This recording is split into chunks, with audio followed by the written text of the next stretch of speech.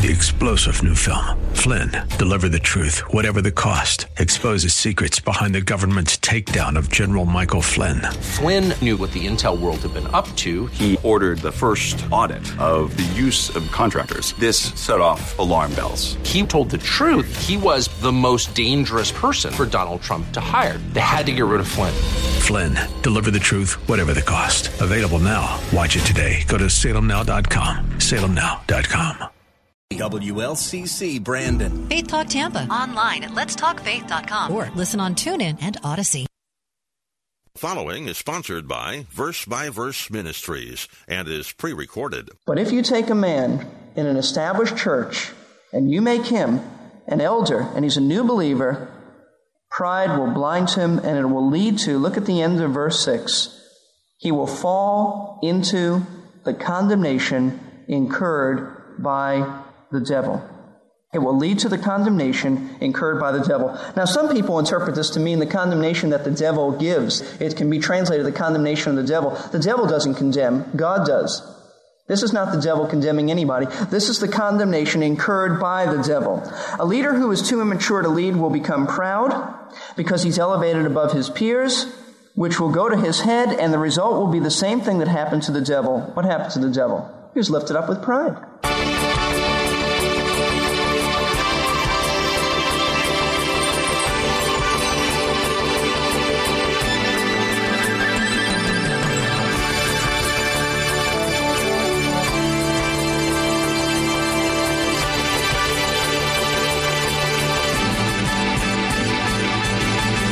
Pride is an ugly thing.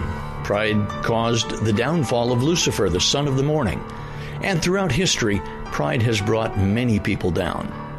Napoleon was convinced he could invade and conquer Russia in the winter. Well, that didn't work out very well at all. Now, that sort of pride is indeed catastrophic, because there were many soldiers who died in those battles. As Pastor Steve has been teaching us about the deadliness of pride when it comes to elders and church leaders, that can have horrible repercussions in the church and throughout the community. As we are looking forward to today's verse-by-verse broadcast, Pastor Steve will continue to teach in 1 Timothy chapter 3, but he will also be taking us to Isaiah chapter 14, verses 12 through 15. So if you're able to follow along in your Bible, have those two passages ready to go. Now, here is our verse-by-verse teacher, Steve Kreloff, pastor of Lakeside Community Chapel in Clearwater, Florida. Now, it's interesting, when Titus is sent to the island of Crete, the exception is made. Paul tells Titus to ordain elders in every city, but the interesting thing is that he does not list as one of the qualifications that he should not be a new convert. Why? Because everybody was basically at Crete a new convert. You had to have some leadership. But the issue of pride would not be magnified like it would at Ephesus, because you didn't have men who had been elders for years and then you put a man who's been saved a short time with them. And so I want you to understand that there seems to be an exception at Crete because everybody was a new convert. There would not be the problem of pride in the sense that there would be at Ephesus. But if you take a man in an established church and you make him an elder and he's a new believer, pride will blind him and it will lead to, look at the end of verse 6, he will fall into the condemnation incurred by the devil. It will lead to the condemnation incurred by the devil. Now, some people interpret this to mean the condemnation that the devil gives. It can be translated the condemnation of the devil. The devil doesn't condemn. God does. This is not the devil condemning anybody. This is the condemnation incurred by the devil. A leader who is too immature to lead will become proud because he's elevated above his peers, which will go to his head, and the result will be the same thing that happened to the devil. What happened to the devil? He was lifted up with pride. And he fell from his exalted position. That's the point. Will you turn back in the Old Testament to Isaiah 14. Great passage of Scripture way back in the Old Testament. Isaiah 14, verses 12 through 15, tell us what happened to the devil. Now, the devil's name was Lucifer. He was the morning star. He was the son of the dawn. He was gorgeous. He was probably the most gorgeous angel of all. But something happened. Something happened. In Isaiah 14, verse 12, we read this, "How you have fallen from heaven, O star of the morning, son of the dawn, you have been cut down to the earth. You have weakened the nations. But you said in your heart," and this is the reason why Satan was cut down. "You said in your heart, I will ascend to heaven. I will raise my throne above the stars of God. I will sit on the mount of the assembly in the recesses of the north. I will ascend above the heights of the clouds. I will make myself like the Most High." And God says, "Nevertheless, you will be thrust down to Sheol, to the recesses of the pit." Now, Lucifer had an I problem. I will do this. I will be like this. I will be equal to God. That is his pride. And God says, "You think you're going to be exalted? I'm going to send you to the pit." That was the condemnation incurred on the devil. When Satan lost sight of reality due to his pride, God cut him down. And the point that Paul is making, the parallel is this, that when a new convert is put in a position of leadership with men who are mature, it will swell his head and God will have to cut him down. Now, does that mean he'll necessarily lose his title? No. I know a lot of proud men in the ministry. They still have a title, but you know what? Though they have a title, they don't have an effective ministry. You can put a title on anybody. You can call anybody a pastor. But if people aren't following you, then it does no good. It doesn't matter. You're not a pastor except in name. Pastor has to have sheep who follow him. That's why in John 10, Jesus said, "I have sheep." That's why you know that I'm the good shepherd. He'll be inflated with a sense of his own importance, and God will cut him down. Now, the whole issue in verse 6 is not so much about a new convert, but the issue beyond the surface is one of humility. Elders must be men who are humble. Greatest need in the ministry, in my opinion, is humility. Humility. They're not to be proud. When a man is proud, you know what happens? Proverbs chapter 16, verse 18. "Pride goes before destruction, and a haughty spirit before stumbling." You set yourself up to stumble when you're proud. In fact, in James chapter 4 and 1 Peter chapter 5, two verses that have meant so much to me goes like this. They're parallel verses. God resists the proud, but gives grace to the humble. When a man begins to have an inflated ego in the ministry, God resists him. Could you imagine an elder being resisted by God? I can't think of anything more counterproductive. In John chapter 13, Jesus gave the whole model for us of what the church age was to be about. Humble enough to wash people's stinking feet. Muddy, cruddy feet. Get in between those toes. And not to be so exalted that you couldn't do that. I like to point that out so you get a vivid picture just after you've had dinner. In 1 Peter chapter 5, Peter says that an elder is not to lord it over the flock. He is to be an example, which means he is to serve them. Be just like the Lord. God has a way of cutting down the Diotrephes of the world. Remember Diotrephes in 3 John, verse 9? He is the man who loved to be first. And John says, when I get there, I'll deal with him. How he dealt with him, I don't know, but you can really guess that John dealt with him severely. Now, what is this saying to us as a church? As a church, we have to keep in mind that it's our responsibility to protect new converts from being too quickly put into a position of leadership. We need to protect them from being rushed along too quickly to be elders. Now, we need to be sensitive. We don't want to wait 25 years before we say somebody's ready. We don't want to go the other extreme. But this takes sensitivity to the Spirit of God. You don't want to rush somebody into a position of leadership as an elder too quickly. We don't want to stifle ministry. I gave a message this morning about why it's necessary to minister. So when people want to minister, we don't want to stifle that. But being an elder is the highest level of ministry in the church, and we do want to be very careful about that. They're just too vulnerable to pride. They need some time and they need some seasoning. Now, this is very, very practical. I have met men in the ministry who are very proud. They love to tell you about their accomplishments and all they've done for the Lord, and really what they're saying is the Lord needs me, and I've baptized so many this year, and I've done that, and God's going to resist that thinking and those people, and He'll deal with them as He did with the devil unless they repent and confess their sin. How do you know if a man is ready? I mean, that's really the question. How do you know if a man is ready to be an elder? How long do you wait? I'll tell you one indication. It's a very important indication. Jesus said, the greatest in the kingdom is what? The servant of all. You know how you know if a man is ready? When he's a servant. When he's a servant. When you see him willing to do anything that the leadership or the church needs, then you know he's ready. But when a man says that he's got to be put in a position of leadership right away, then you understand he's not ready. I'll never forget the story I heard of Josh McDowell. He graduated with honors from Talbot Theological Seminary. He went to Bill Bright of Campus Crusade, and he said, I'm here, I'm ready. You know what he did for the next year? Bill Bright assigned him to cleaning toilet bowls. That's right. Josh McDowell's been used greatly of the Lord. Why? Because he was willing to be the servant of all. That's what Jesus said. The greatest in the kingdom is not the one who tells you how great he is, but the one who doesn't realize he's great because he's too busy being a servant of everyone else who thinks they're great. So the area of humility is one in which the man needs to be blameless. Then finally, in our 9-week study, and maybe this is very, very pertinent for all of us, he's one who has to be blameless in the area of his reputation with the community. A good reputation. Look at verse 7. Let's look at the beginning. And he must have a good reputation with those outside the church. It may say in your version, those outside. It means outside the church, the unsaved community. His reputation must be that of a blameless character. Your reputation with those you live with, those you work with, those you have business transactions with, must be favorable. Now, they may not agree with you. In fact, they won't agree with you theologically. And they're probably not going to agree with you on your high standards. And they may even dislike you for your standards, but they must at least see that you are consistent. They must at least respect you for your consistency. They must be able to speak well of your integrity, your gracious spirit, and your moral character.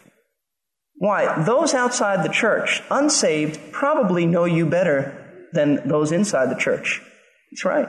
You probably spend more time with them than you do with those inside the church. Outsiders know you and how you carry on your business transactions. They know what you do when Christians aren't watching.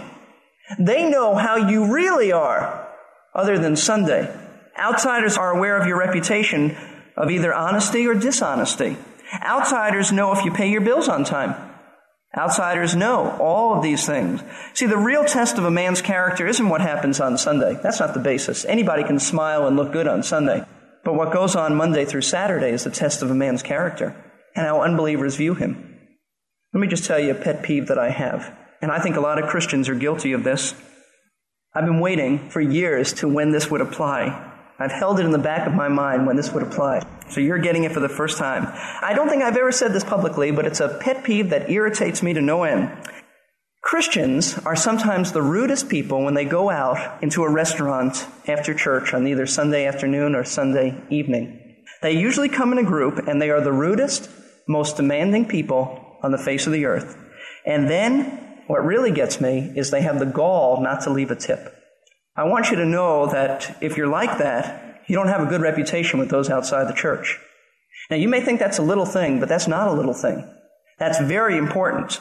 And I think we really have a poor testimony in that area, and we need to be so careful. We come into a restaurant, we're demanding, we're loud, we're boisterous, we're sometimes rude, and then if we leave a tip at all, it's usually very, very little, and we've given the waitress or waiter a hard time. I think that fits in here. It's our reputation, not with church people, but outsiders. How do they perceive us? Because how they perceive us is really the way we are when our guard is down. You see, if a church leader's got a lousy reputation in the community, then the church he represents can't have a spiritual impact on the community. Right? I mean, you can't have a spiritual impact on people in the community when the leadership of the church has a rotten reputation.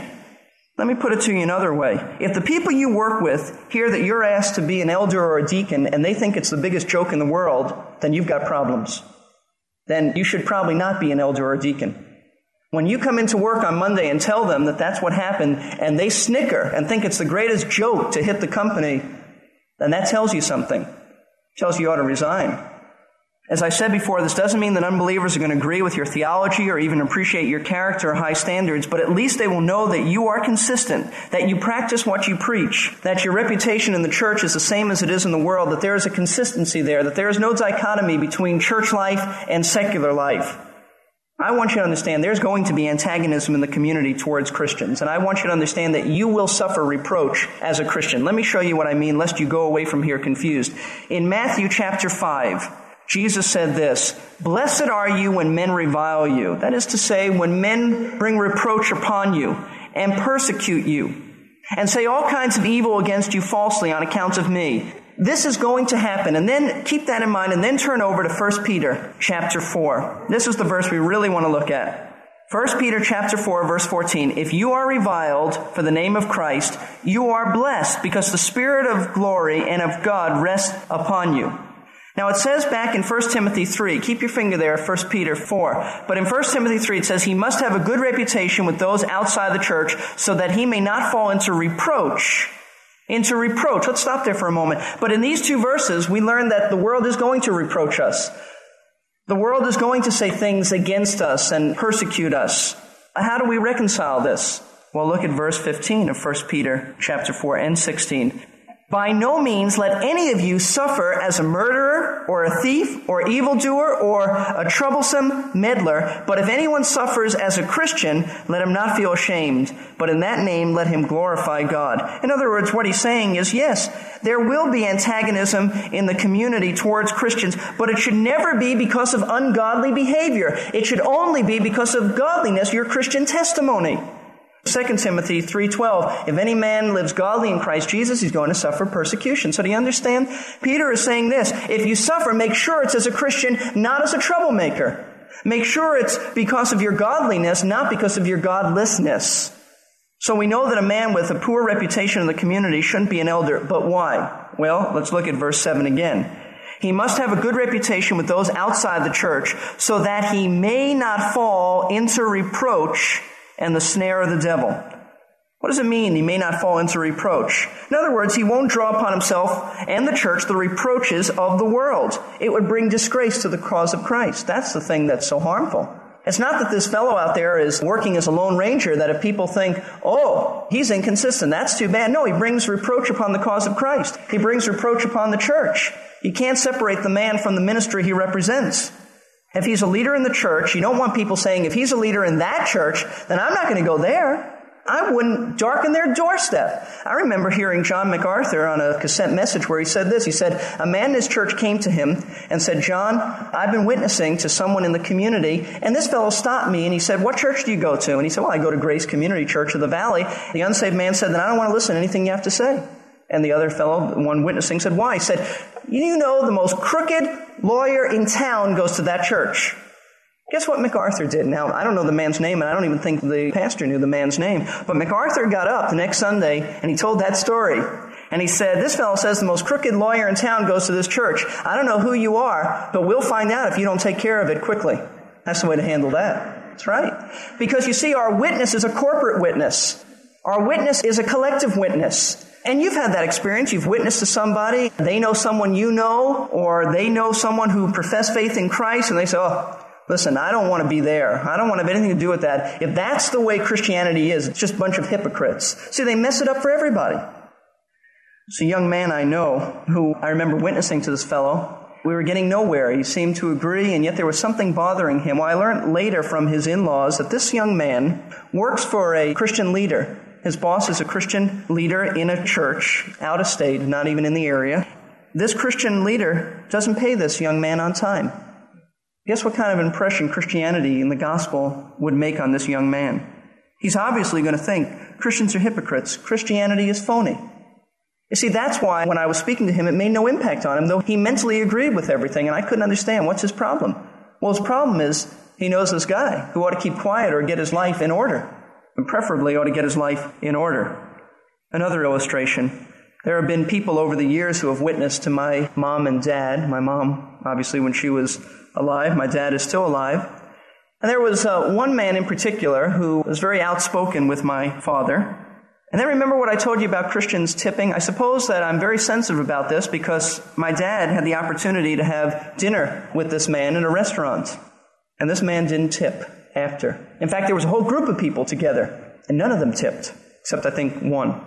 And they had all been vocal and very verbal in witnessing to my father. And my father said to me later, he said, I can't believe it. Now here's an unsaved man who cares more about giving a waitress a tip than saved people. He said, I can't believe it, that they wouldn't do that. Now my dad's value system is like that. And do you realize that those people lost their whole testimony with my father?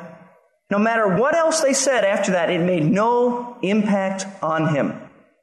That's the reproach that Paul is talking about. They fall into reproach. The church is so often attacked because its members are a disgrace to the gospel, especially leadership. I think of Romans chapter 2, verse 24, where Paul says to the Jewish people, because of you, the gospel is disgraced among the Gentiles. What an indictment. An elder who disgraces the cause of Christ will be criticized, he'll be insulted, and he'll lose his influence for the Lord. In other words, he'll lose his ministry, even if he has his title. He'll lose his ministry. And what will be the result? Look at the end of verse 7. Not only will he fall into reproach, but he'll also fall into the snare of the devil.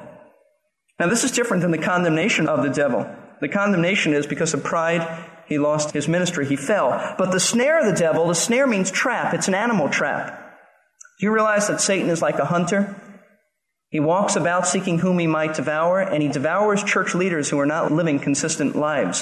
When a church leader is under attack and everyone is suspicious of him, he is prone to being discouraged, he'll feel crushed, and he'll feel ashamed. In this state of emotional trauma, there'll be despair. When he's in this area of despair in his life, it will give the devil an opportunity to trap him into more sin. Things will develop such as anger, bitterness, retaliation, lying, hypocrisy, all these things. And the reason is because he's not consistent. And rather than get consistent, he'll become bitter and he will strike back. And when that happens, he's trapped.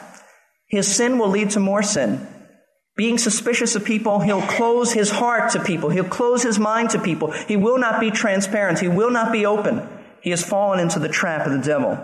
So when a man is inconsistent in his life, it becomes a target and becomes a target for public criticism. It will give Satan an opportunity to destroy him spiritually. And that's what happens. In fact, we just had evidence of this last week. If you've been listening to the news, reading the newspaper about the well-known Christian leader, Jim Bakker, who regardless of what happened in that circumstance, and I don't know what you can believe in the newspapers and what you can't, regardless of what happened, there's a trap that was set for him. And he has fallen, and Satan delights in that. That's the trap and the snare of the devil. The enemy of the soul is always looking to destroy a Christian leader. Why? Because it brings so much damage to the cause of Christ. If he can bring down a leader, he brings down everybody else in the church with him. And some people never recover. How do we sum this up? Selecting elders in a church is, I believe, the most significant thing that this church will do, that any church can do. Why? Because everything else in the church rises or falls on its leadership. Everything else. Someday the men who serve you won't be here. God will either take them home or God will change their ministry. They just won't be here unless Jesus comes very quickly for us. What you do in the future as a church depends on what you do with these truths you've been learning. That's why we've taken so much time. What the future of Lakeside has, what the future is, depends on what you as a congregation does with all the truths that you've been learning. It's so important because elders are to be models for you. This is not just for church leadership.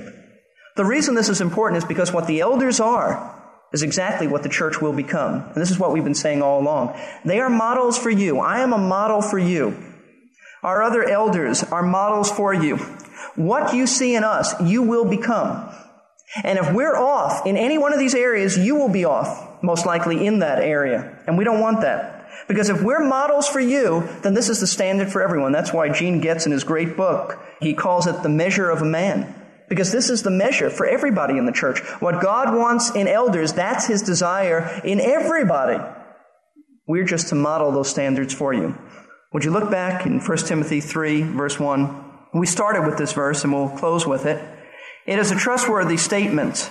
It's a statement that everybody knows to be true. That's what he's saying. If any man aspires to the office of an overseer, it's a fine work he desires to do. And then Paul runs for the next few verses with the standards. You know what he's saying? As we've said before, it's a noble work. There is no more noble, more excellent work than the work of being involved in the pastorate, being a church leader.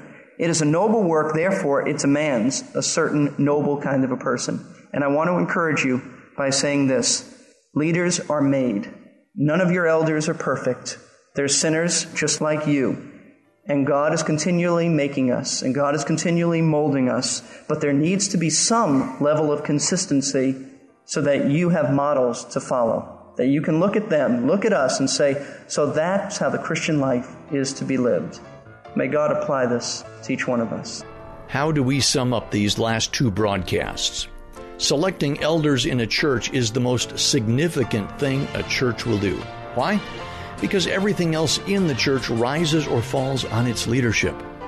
Elders are to be models in their churches. However, this is not just for church leadership. The reason this is important is because what the elders are is exactly what the church will become. Just at the end of the broadcast, Pastor Steve recommended a book by Gene Getz, which is titled The Measure of a Man. This is in fact the measure for everybody in the church. What God wants in elders, that's His desire in everybody. And by the way, I just did a little online shopping, and Gene Getz's book, The Measure of a Man, is available from several sources. We have a few more verse-by-verse broadcasts before we get to the end of this series about God's standards for church leadership, so don't miss any of these upcoming broadcasts. However, if perchance you do, you can always go over to versebyverseradio.org and sign up for the Verse by Verse podcast. 3-star General Michael J. Flynn, head of the Pentagon Intelligence Agency, knew all the government's dirty secrets. He was one of the most respected generals in the military. Flynn knew what the intel world had been up to. He understood its funding. He ordered the first audit of the use of contractors. This set off alarm bells. The explosive new documentary, Flynn, Deliver the Truth, Whatever the Cost, uncovers the facts behind this scandal. Flynn told the truth. He was the most dangerous person for Donald Trump to hire. I find out the worst enemy that I'm going to face in my life is right here in America. They took my assessment and they wanted me to change it. And I was like, I'm not changing it. They had to get rid of Flynn. With in-depth interviews, archival footage, and never-before-seen personal records of the man behind the headlines. I just felt like I was drowning. Flynn, Deliver the Truth, Whatever the Cost. Available now. Watch it today. Go to salemnow.com. salemnow.com.